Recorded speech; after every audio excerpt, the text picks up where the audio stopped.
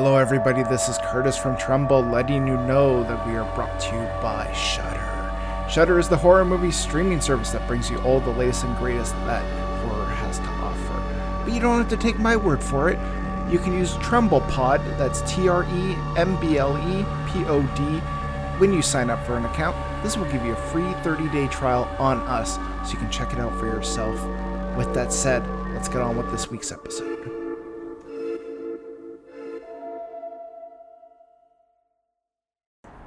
Hello everybody, welcome back to Tremble, the horror movie podcast. I'm your host Curtis. With me, as always, Stephen Taylor. How you two doing on this Friday evening? Definitely. Yeah, Friday. Yeah, it's a different atmosphere and energy when you've already lived a day. Yeah. Before you jump on to record. So yeah, it's a different dynamic. I wish I had the forethought to have my vape pen with me, but I think my wife has it. Oh, I have mine. Oh, well, I'll live vicariously through you then. Fair. If I could pass, and I would. If I vaped right now, I'd probably start falling asleep. But so I'll stick with beer. But yeah, it's I don't know. I used to smoke a lot more weed than I do now, and I joke with my fiance because she works at a brewery. When we first started dating, she was more into drinking than smoking weed, and I was the opposite. But now we kind of balance each other out. Where now we both she smokes more weed, and I drink more than but we it really just balances out. So I don't know. Nice. I don't know. I had a Okanagan Springs, I think it was what it was, peach cream ale a couple weekends ago. Okay. And I rarely drink beer, and so we were just out on the Okanagan Lake, so just on Lakeshore Drive here, and it's just kind of like a main strip here. Yeah. And we were walking up and down. I was so fucking tired from drinking that beer because I rarely drink ever. Right. And so I don't know, beer just kind of just saturates in me and just dries me out. I just feel so afterwards. It tastes good, sure.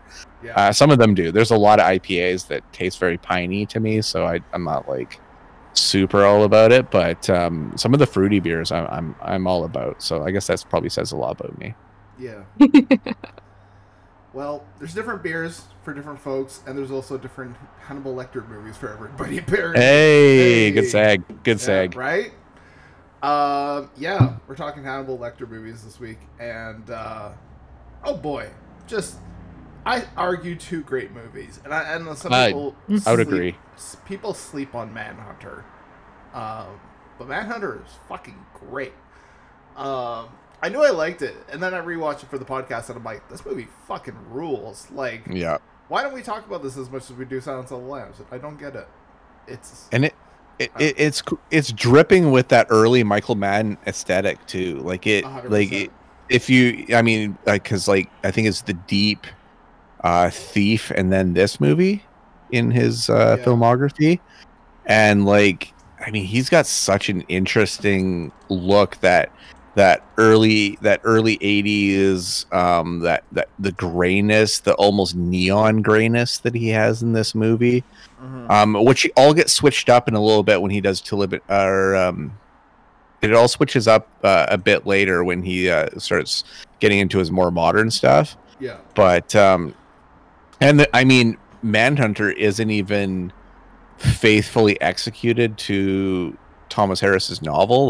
When you see Red Dragon, you see where it really goes, and I'm talking mostly about the third act, but Michael Mann makes it his own and it still works. Yeah. Mm-hmm.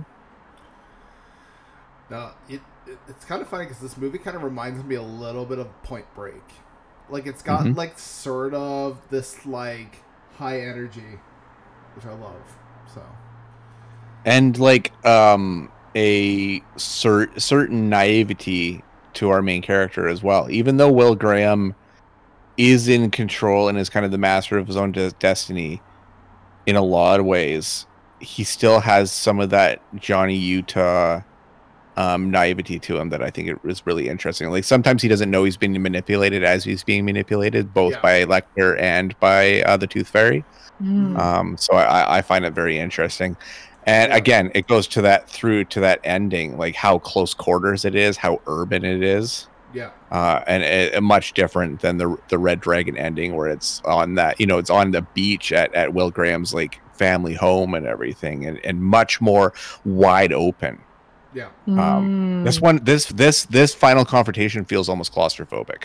It does. Yeah.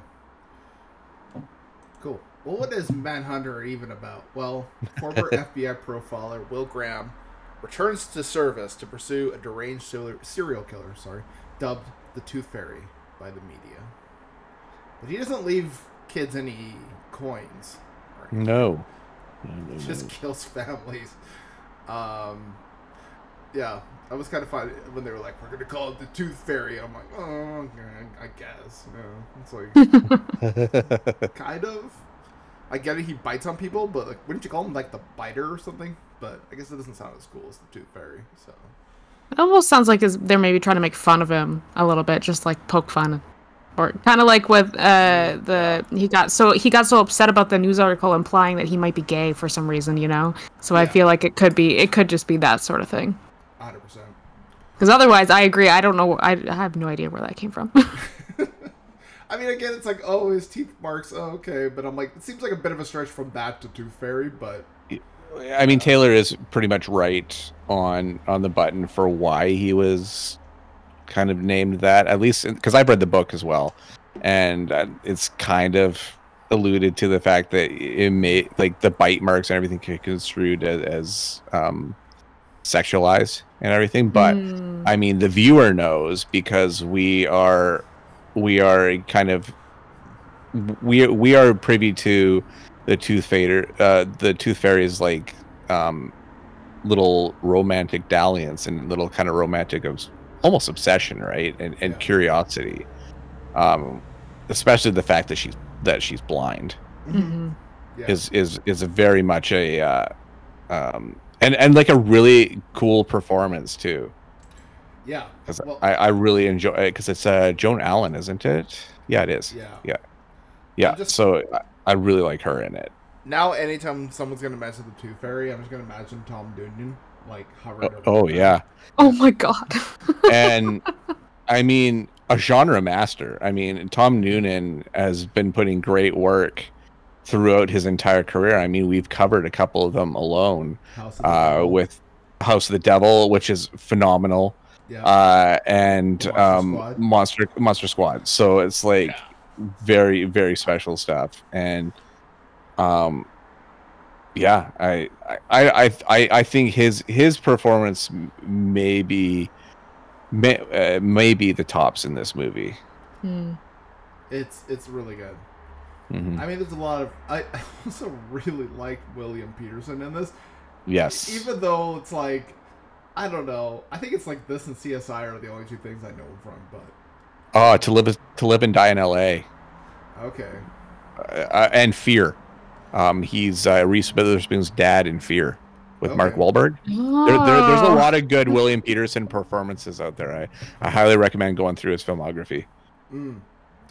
But you look at his filmography nowadays, and it's practically all CSI. Oh, for sure. Well, because he's a very reclusive dude as well. Like, he's very soft-spoken and kind of introspective. You can kind of see that within his performances as well. Yeah. But a highly underrated actor for a long time. For sure. Cool. What was the first time we watched this movie?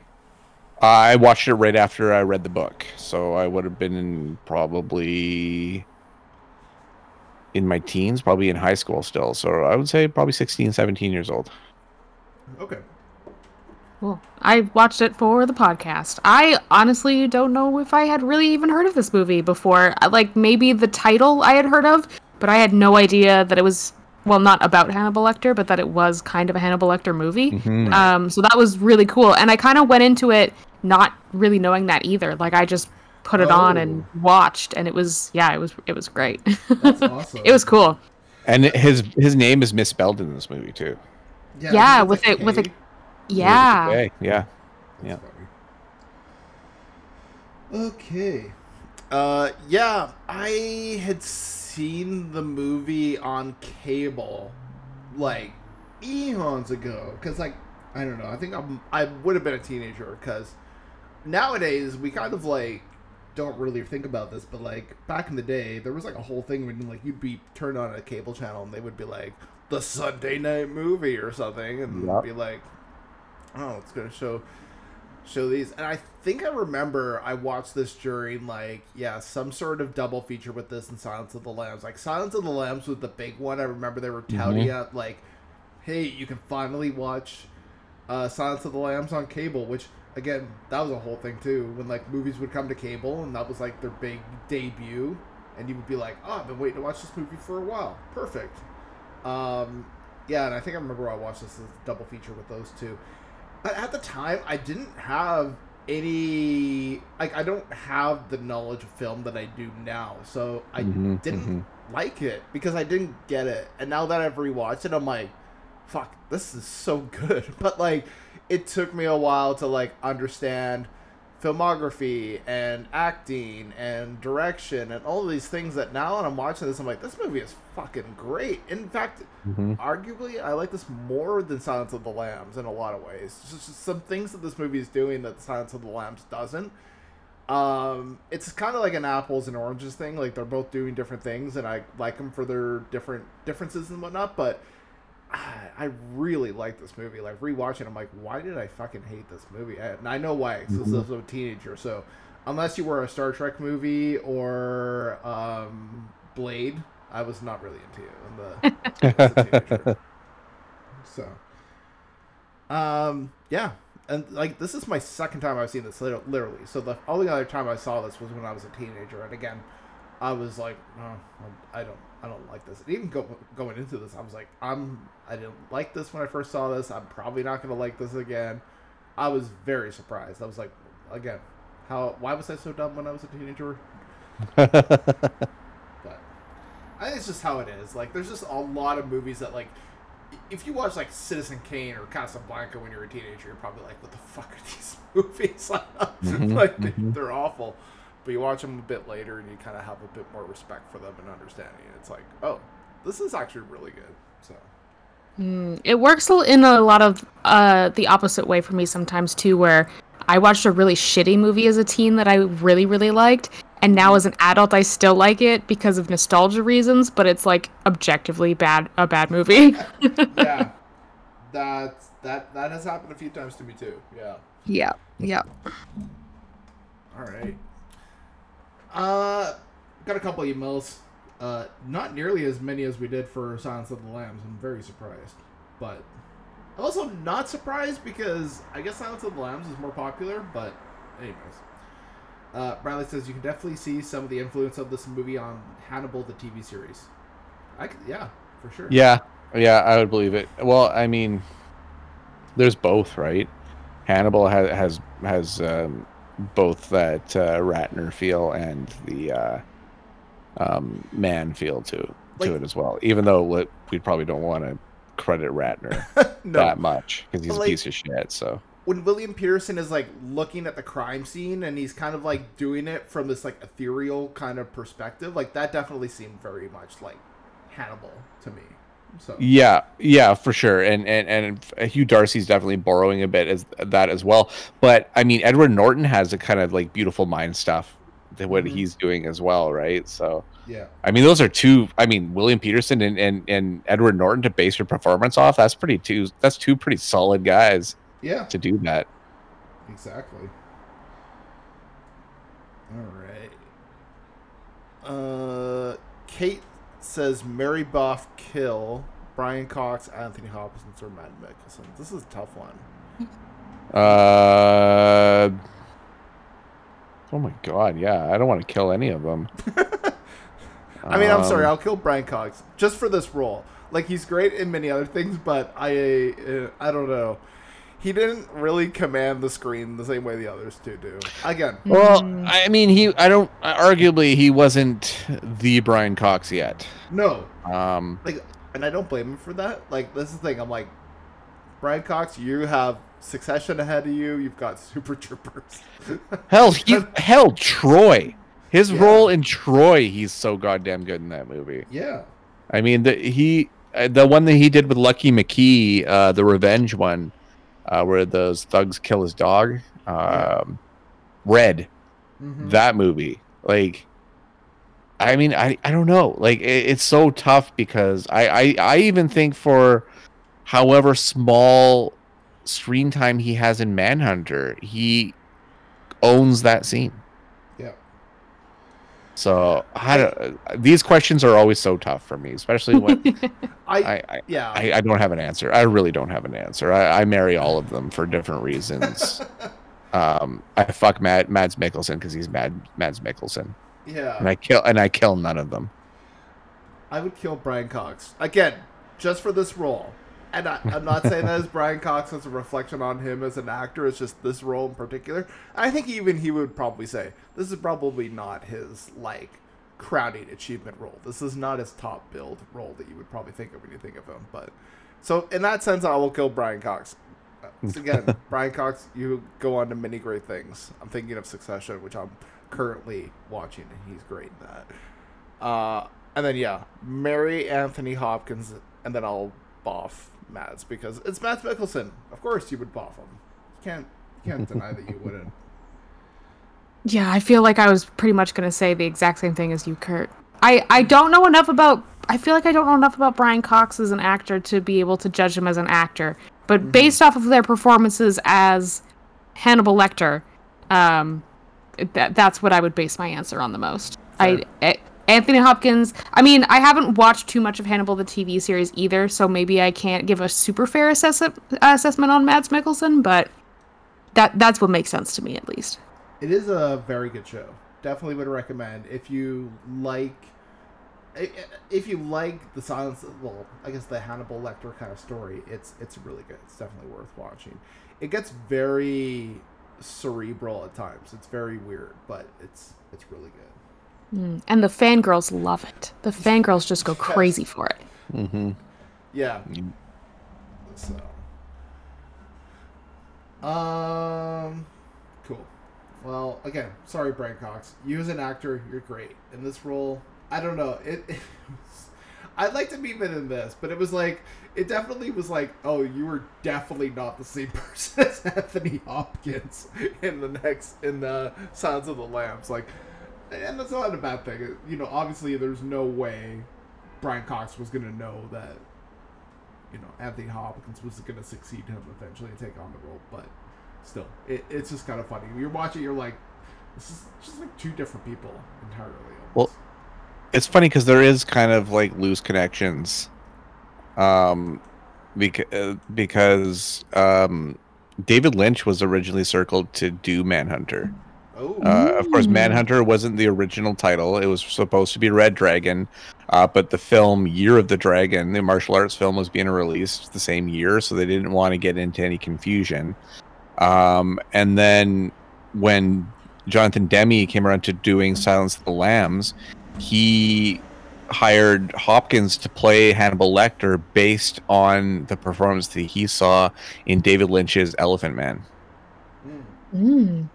Man, a David Lynch Manhunter would have been really cool, though. Right? Yeah. I definitely think it would have gotten a lot more psychological with both Graham and Dollarhide.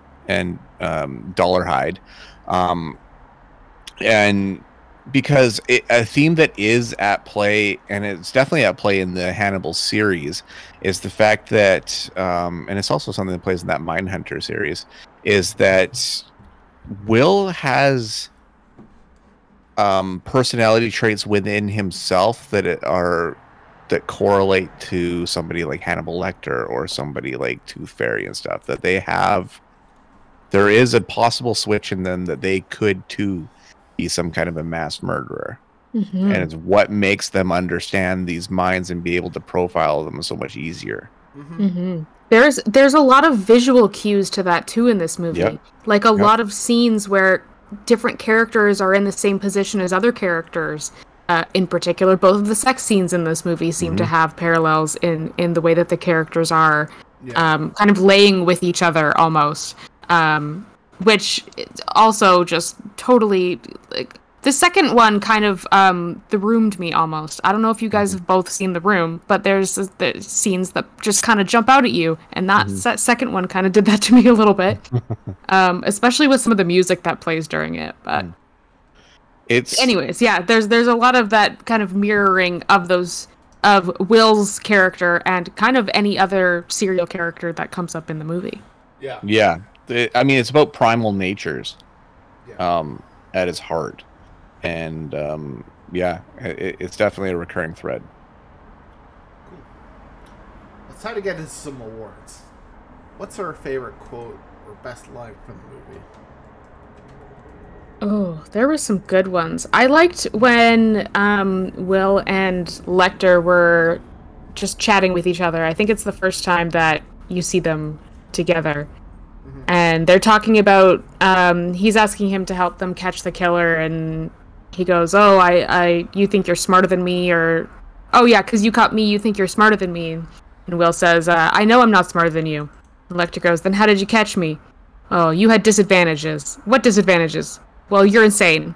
Yeah, that's a good line for sure. I liked that. I thought that was fun. I liked their banter, even though obviously Will was disturbed by it.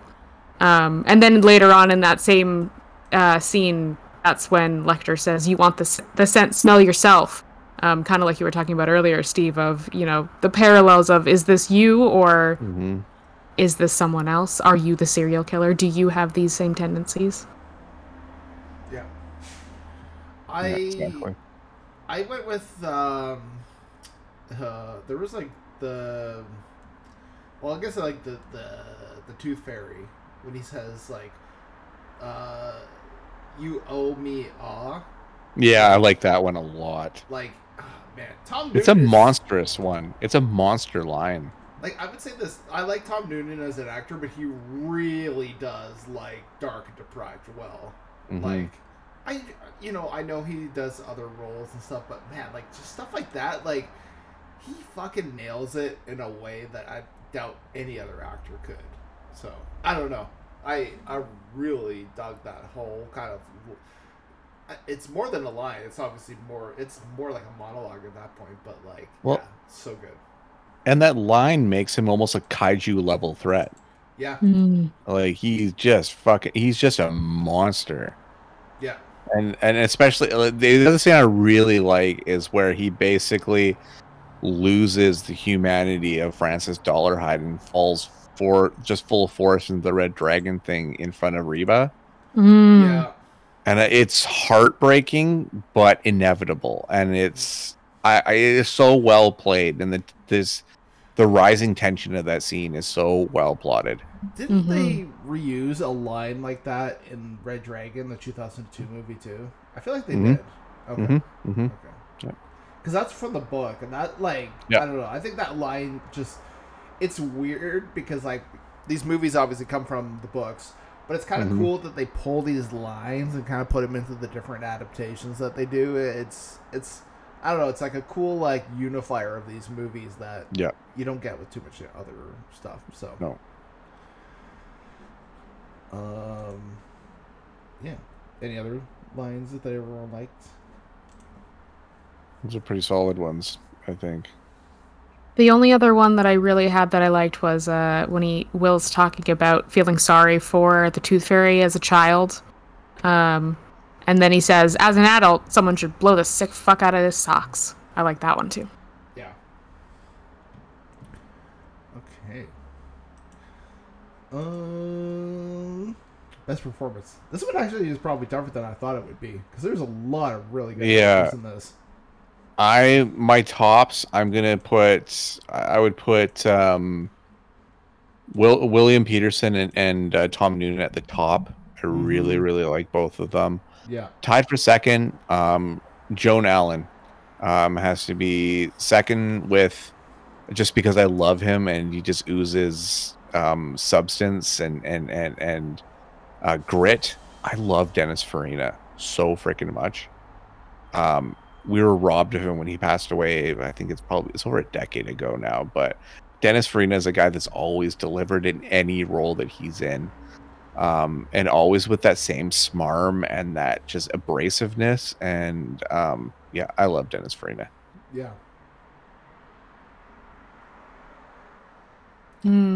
I feel like I'm gonna go with William Peterson on this one. I really liked the character of Will, actually, and like the internal struggle he has throughout the movie. And honestly, that scene that he had with like his family and his son wanting to speak to his dad about something that he wasn't happy with, and I don't know, the whole dynamic of all the characters was really intriguing to me, especially around Will. So I think I'm gonna have to go with William just because I of how much I liked his character too.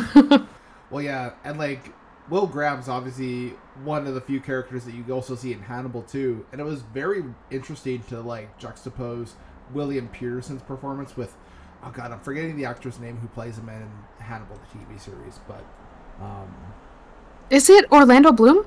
no, In the series that plays Will Graham, it's Hugh Dancy. Hugh Dancy, that's it, yeah. Oh, oops, I got them mixed up. But you know what? Fair. I totally like. I like Hugh Dancy as an actor, but I don't think he's done that much. Like he kind of seems to be happy with whatever he's doing. He doesn't have a huge amount of like leading man, like big movie stuff. No, but I mean he's done a lot of great like supporting work, like Martha Marcy May Marlene, a phenomenal film with Elizabeth Olsen. The movie, the Maggie Gyllenhaal movie where she invents the vibrator, Hysteria. He's in that one. Okay. He showed up in Downton Abbey. He was on Homeland. Yeah, Homeland was great. Yeah, he was really good. He's in a series called The Path with Breaking Bad. Aaron Paul. Okay. Yeah, that one's really cool. It's like about a cult and everything. Apparently that one's really interesting. Apparently he's on Law and Order these days. That's like what really mostly. Yeah, and the funny thing is I've been watching Law and Order recently. Just been like putting it on because it's on Crave. Right. It's a weird show to watch nowadays, but it has its charm. Yeah. I don't know. Procedurals kind of lose me. See, I was talking to my fiance about this. We kind of enjoy it sometimes because we can put it in the background, like we're cooking something or doing whatever else. You come back, you don't need to be paying attention to the plot because they'll recap it like 5 minutes later. You're like, okay, right. I know where we're at. But yeah, otherwise it's like, no, procedural's not really my thing. But I don't know. Weirdly, I've been into Law and Order. So now that I see that he's on Law and Order, I'm like, maybe I should watch the season he's on because that would actually be kind of interesting to watch. But yeah, right. I don't think I've said my favorite performance yet because I'm also just a little undecided. Everyone is so great in this. Honestly, it's very tough, but I would probably tip the hat to Tom Noonan. Just because, like, I don't know, he really sells it.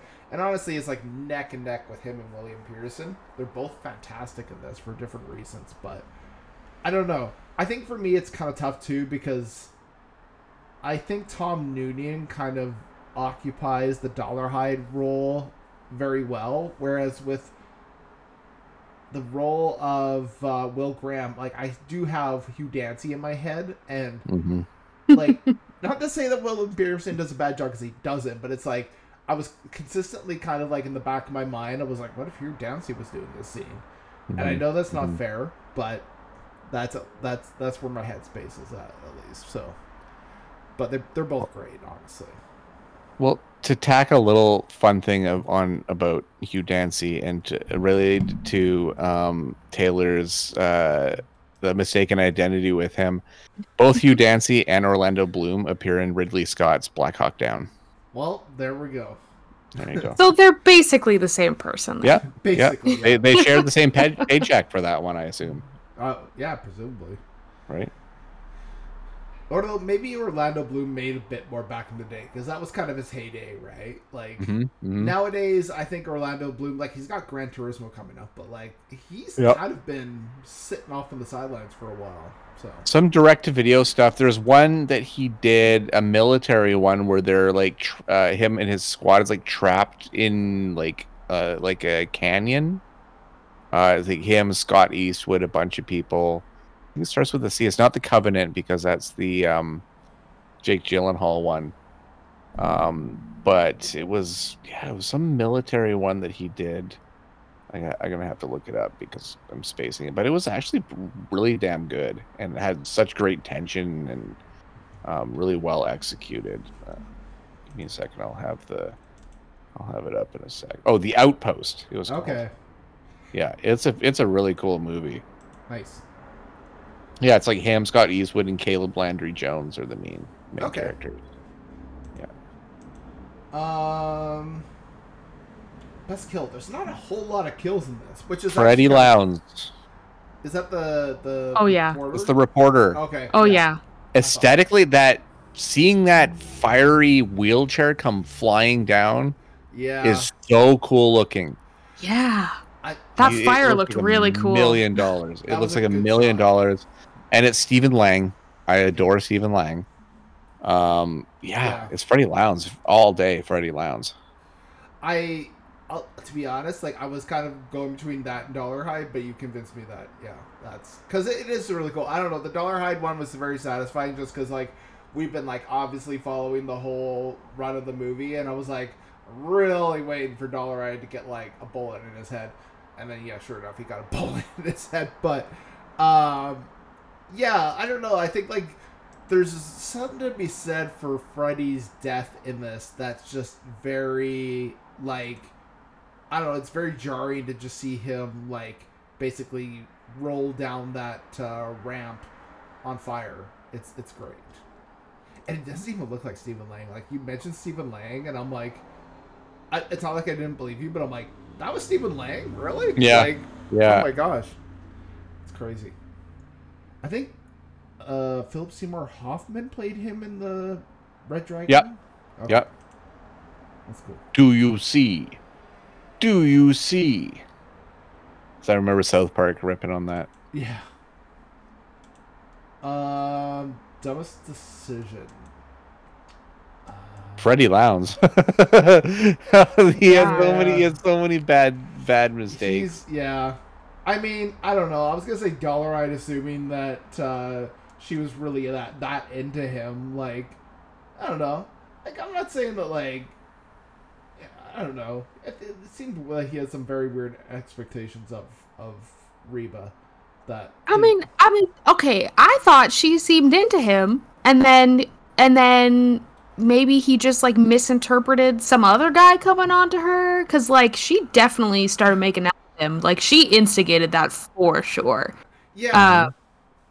And then I thought like, okay, he sees her with another guy, then he's going crazy because he's obviously also insane. So then it just leads to what it led to, unfortunately. Well, but I guess I'm like, they didn't have a talk about being exclusive. So what's his whole deal about? But then of course he's a serial killer, so logic goes out the window. But I was like, really, dude? Like you've got like one date with her. Like calm the fuck down. Like yeah.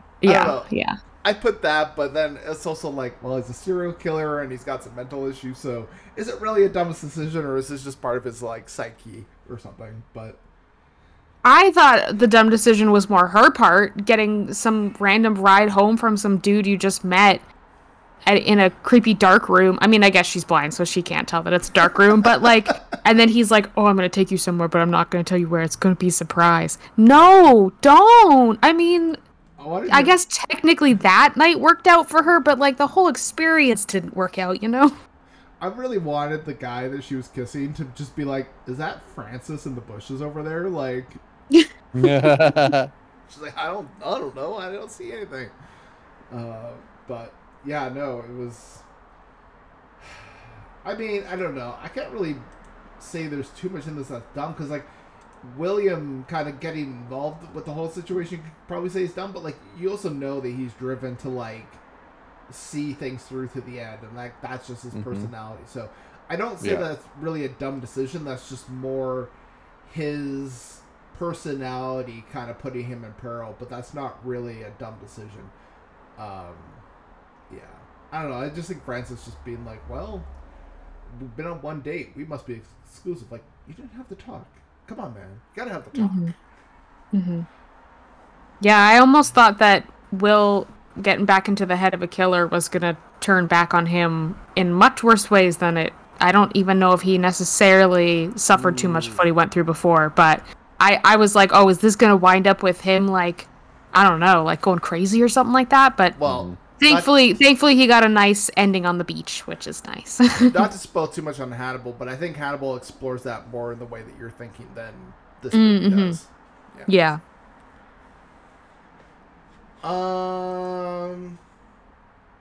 Cool. I think it's time to rate this movie. What's everyone thinking of a score for Manhunter? I'm gonna give this one a 9 out of 10. Nice. I'm a big fan of this film. Yeah. It's when it comes to cat and mouse serial killer thrillers, it's one of the benchmark movies. It's one of the movies that should be studied when anybody's making a story like that. And just the style in this movie, I love it. Yeah. And it's indicative of the 80s, of the early 80s too. For sure. Like, it's both so set in that era and also timeless. So, always a great watch. If you've never seen it, you should see it immediately. Mm-hmm. Yeah, definitely.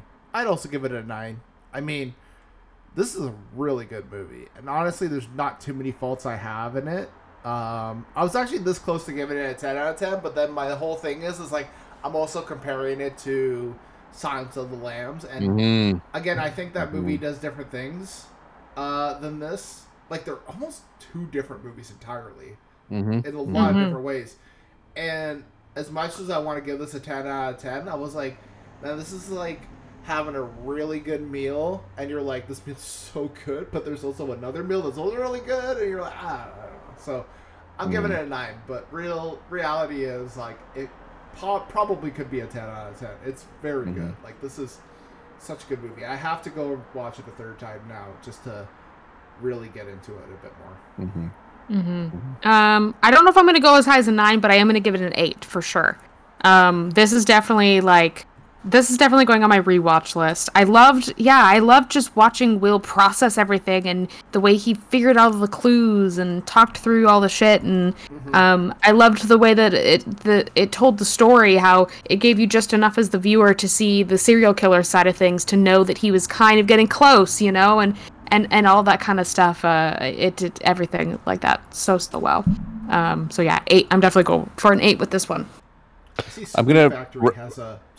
I see. I was just gonna. Blu-ray. So. Yeah, I was just gonna bring that up. The collector's edition. It's very worth picking up.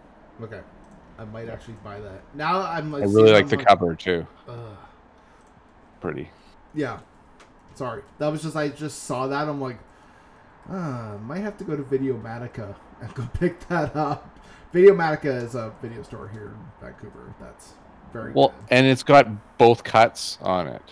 Ooh. Yeah, and it's got commentary with Michael Mann on the director's cut. Okay. I'm picking this up. That's a... Yeah, it's totally worth it. Ooh, Amazon has it for $170. Worth it. Holy shit, must be out of print then. Yeah, must be. It's the only unfortunate thing when it comes to Shout stuff is once it's out of print. It's pretty tough. Well, yeah. Well, I mean, yeah, I'm still trying to hunt down a copy of Buckaroo Banzai. So any of you listeners out there, if you know of a copy of Buckaroo Banzai, the Shout Select version that's out of print, hit me up at the Steve Dead on Twitter. Yes. Okay.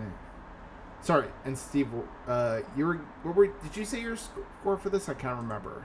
Yeah, a 9. Okay. I'm going for 9. Yeah. Sure. Okay. Well, speaking of Steve, where can we find you on the internet? Yeah, well, as I said, at the Steve Dead on Twitter. I'm also on the same handle on Instagram. I think that's my handle on Letterboxd as well. You can find my website, stevestebbing.ca, and I'm on The Shift every Thursday at 11 p.m. Pacific time. That one goes across Canada. And then you can hear the monthly podcast I'm on after the credits with Marina, Bill, and Melissa. And that's it. Taylor, where can people find you on the internet? I'm on Instagram and Twitch at the Techronomicon, or sorry, not the, just Techronomicon. I have a blog, circeanic.home.blog. I upload to if I do anything else on the internet of note, and I usually upload scores for the movies we watched on the podcast to my letterbox, which is under the username Circeanic. Cool. Yeah, I'm over on Twitter, Film Critic Kurt, Fatal Koala on Letterboxd. Maybe one day Letterboxd will let me change my handle so I can change it Film Critic Kurt, but for now I'm Fatal Koala. Yeah. And then I'm over on 3angrynerds.com where we've got reviews going up and other stuff. You can hear me trash on The Flash, which is a fucking garbage movie that honestly would have been better suited to have coming out like 2006 because it looks like trash. Even by 2006 standards, it probably would have looked like trash, but probably would have fit better in that time frame than it does now. I was joking that the CGI in that movie looks like it comes from like a PlayStation 3 game or PlayStation 2 game. It's not bad. Oh boy. Yeah. By the time this episode comes out, you'll probably be able to hear my thoughts on Indiana Jones and the Dial of Destiny, which I have a feeling might disappoint me, but we'll see. I just feel like at this point, there's nothing that can touch the original trilogy. Like, try as they might, it's just, I don't know. It's tough. Those 3 movies are just perfection for me. Yeah, I don't expect it to be on any sort of those levels, but my expectations is that James Mangold has not disappointed me yet. Yes. I've tried to think of like what James Mangold has done that's like a franchise, and I can't think of much. But like, no. He does do great stuff. It's just, this is his time playing in somebody's... Logan. Logan, okay. Yeah, Logan was good. So, okay. Maybe there's hope. Yep. Check in with us. I don't know. This is out. By the time this episode is out, you can probably check my letterbox and see what my score is. Yeah. I'm going to guess a 3 out of 5. That's my guess. I don't know. Cool. On to the next time when we talk about Silence of the Lambs. Bye for now.